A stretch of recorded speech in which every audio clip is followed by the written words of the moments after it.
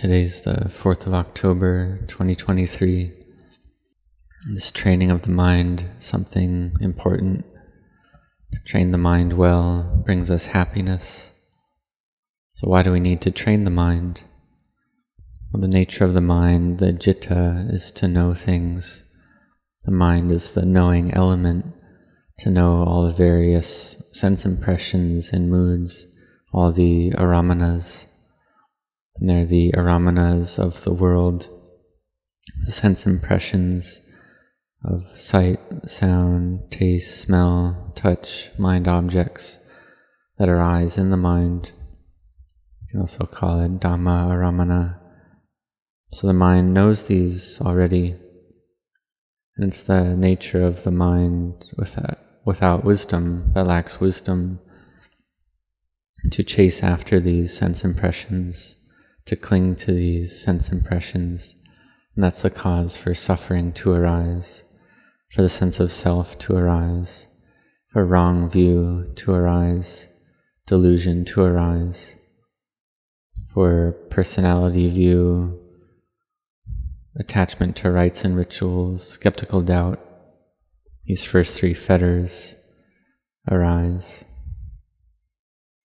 These first three fetters are that which tie the heart and mind, which wrap around and tie down the heart and mind. So these three fetters arise, and they are strong and firm. And they're the three fetters that we meet with first, that we have to cut first. Once these first three fetters are cut away and gone, the 7 remaining fetters, it doesn't take long for them to be cut away as well. In no more than 7 lifetimes, one is able to destroy the remaining 7 fetters. But in the beginning, we have to strive and endeavor to abandon the first 3 fetters, to abandon this wrong view, this liking and attraction for the 6 senses, and abandoning behavior that's outside of virtue, not to get lost in practices that are outside of the Noble Eightfold Path. This is the way to see the Dhamma, to attain to the Dhamma. It's what we do in the beginning. So we have to go against the stream of the world to enter the stream of Dhamma. So we practice and have patient endurance, restraint in terms of bodily behavior and verbal behavior, to be within the bounds of virtue, and to be firmly established in this. One must patiently endure. One patiently endures to have the 5 precepts, patiently endures to have the 8 precepts. One sees the value in virtue, the drawback in not having virtue and having just agitation and chaos, because not having virtue is a state of chaos and agitation. So we have to train in this, to train the mind in the beginning, because the mind lacks wisdom in the beginning, follows after these sense impressions. If there's greed, it follows the greed. If there's anger, it follows the anger. If there's delusion, it follows the delusion. So that's normal. We have to train and practice to increase the intelligence of the mind. We may ask, well, who is it that trains the mind? It's the one who knows. Because the mind, the citta, is the knowing element, and it's lost. So we have to cultivate the one who knows. It's just like a child being cared for by its mother and father so that it's safe and looked after well. Even if the child is not small, but grown up or big, but if the mind of that individual is not balanced, then that child can destroy itself or hurt itself or hurt others. So the parents need to care for the child, watch over it, so that bad events or bad things don't happen. So the one who knows, the knower, needs to watch over the mind, to see what is the mind thinking. Is the mind thinking in terms of greed or hatred, in terms of liking or disliking, in terms of destruction or ill will. So we have to see where the mind is running after, or where it's running to. We have to have mindfulness. This quality of mindfulness is important. Mindfulness, or sati, the quality of recollection, sampajanya, clear awareness. These are dhammas that are very helpful, very useful to destroy that which is unwholesome, to destroy greed, hatred, and delusion, or to reduce them, make them less, which thereby reduces suffering. So we have to endeavor and have effort in this, because the days and nights are constantly passing by, cycling between day and night. They just keep going like this. So our life keeps reducing every day, every week, every month, every year. And if we're lost or deluded, 10 years go by, 20 years go by, 30 years go by very quickly like this. So we have to increase the value of our day, to cultivate goodness every day, train the mind every day. We increase this value daily. We start to see the drawbacks of agitation. This mind that doubts is a mind that's agitated. So we have to train in mindfulness to bring the mind to recollect a single object, whether it's recollecting the Buddha, recollecting the Dhamma, recollecting the Sangha, Buddhanusati, Dhammanusati, Sanghanusati, recollecting that which one is given, Jaganusati, recollecting one's 5 precepts or 8 precepts, Silanusati, or recollecting the goodness of devas, heavenly beings, Devanusati, to make this the object of the mind. Or we can contemplate that life is uncertain, death is certain, Marananusati, recollecting death. So we train the mind to have mindfulness, to see where the mind is going. And if the mind lacks mindfulness, the mind is busy. The mind follows after sense impressions. The mind follows after greed, aversion, and delusion. The mind's not still, so we need to train it. This is the way to see the Dhamma, to make mindfulness continuous, to make the mind peaceful and calm in samadhi and stillness, to bring the mind to see what? To see that which we cling to, that which we're lost in, that which we're taking as self. And we see that which we cling to and are lost in and take as self, we see it anew. We see it according to the truth, according to nature, that it's not self, that it's all convention. It's just like a house or a building. We call it a certain name, like a sala, a vihara, an uposatha hall. But in truth, it's the 4 elements of earth, air, fire, and water. If we separate them out, then there's nothing there. Or we feel that this building, it's beautiful, that it's big or small, that it's an uposatha hall or a vihara. This is a feeling that arises based on proliferation. So if we keep a watch over the mind doesn't proliferate. We see that it's really just as it is, it's just nature.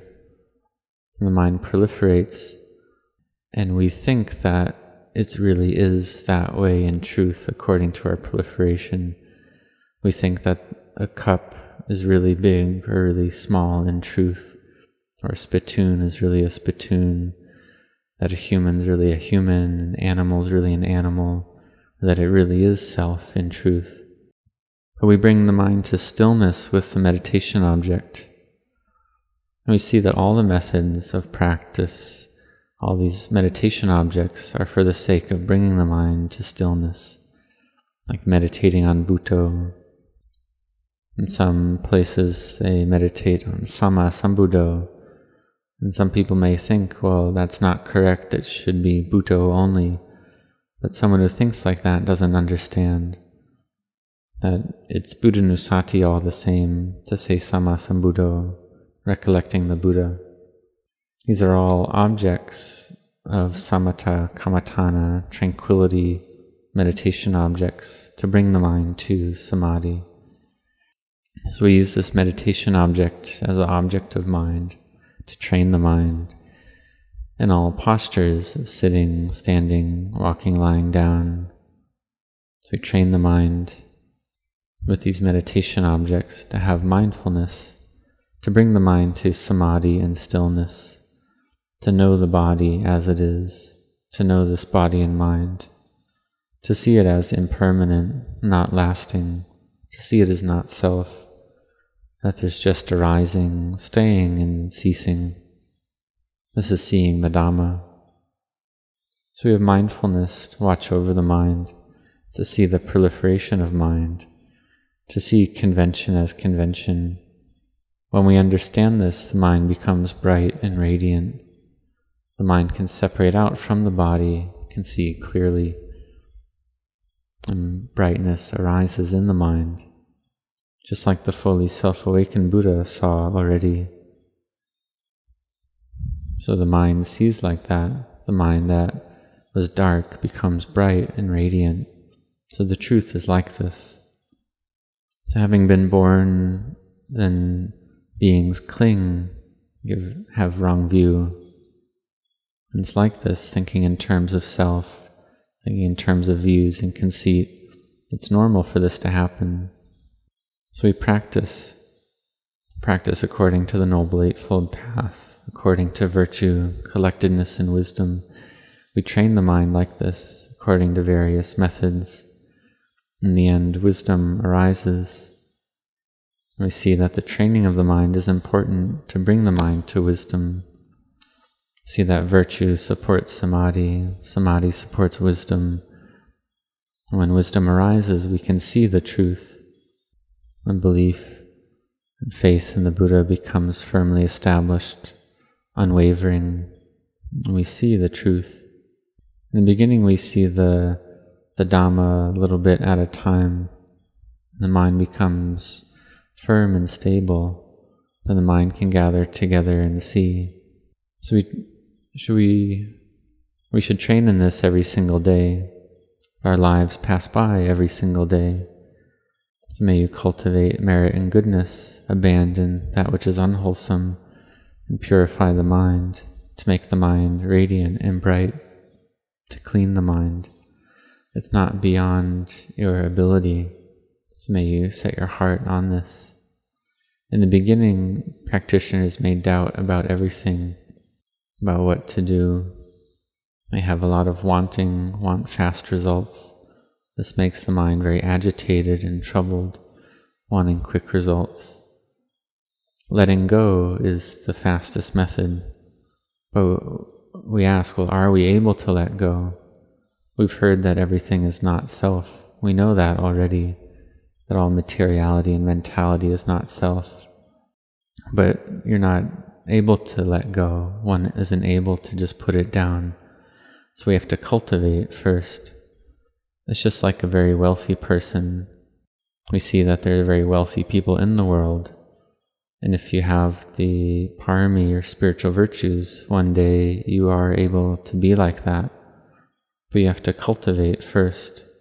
Someone may ask, well, why can't I just be rich straight away without doing anything? So to see the Dhamma, we have to train and practice first, to cultivate first. We can ask, well, is our virtue well established? Is our samadhi firm? When the samadhi starts to become firm, then we start to see clearly, beginning with Khanaka samadhi, momentary collectedness, Upajjhara samadhi, neighborhood collectedness. With Upajjhara samadhi, we start to see and understand more and more clearly. The doubts start to be dispelled. The mind can separate from sense objects. And we see that which we haven't seen before, because these sense objects arise very quickly. And without samadhi, the mind takes all of it as self. One thinks in a wholesome way, one clings to it. One thinks in an unwholesome way and clings to it.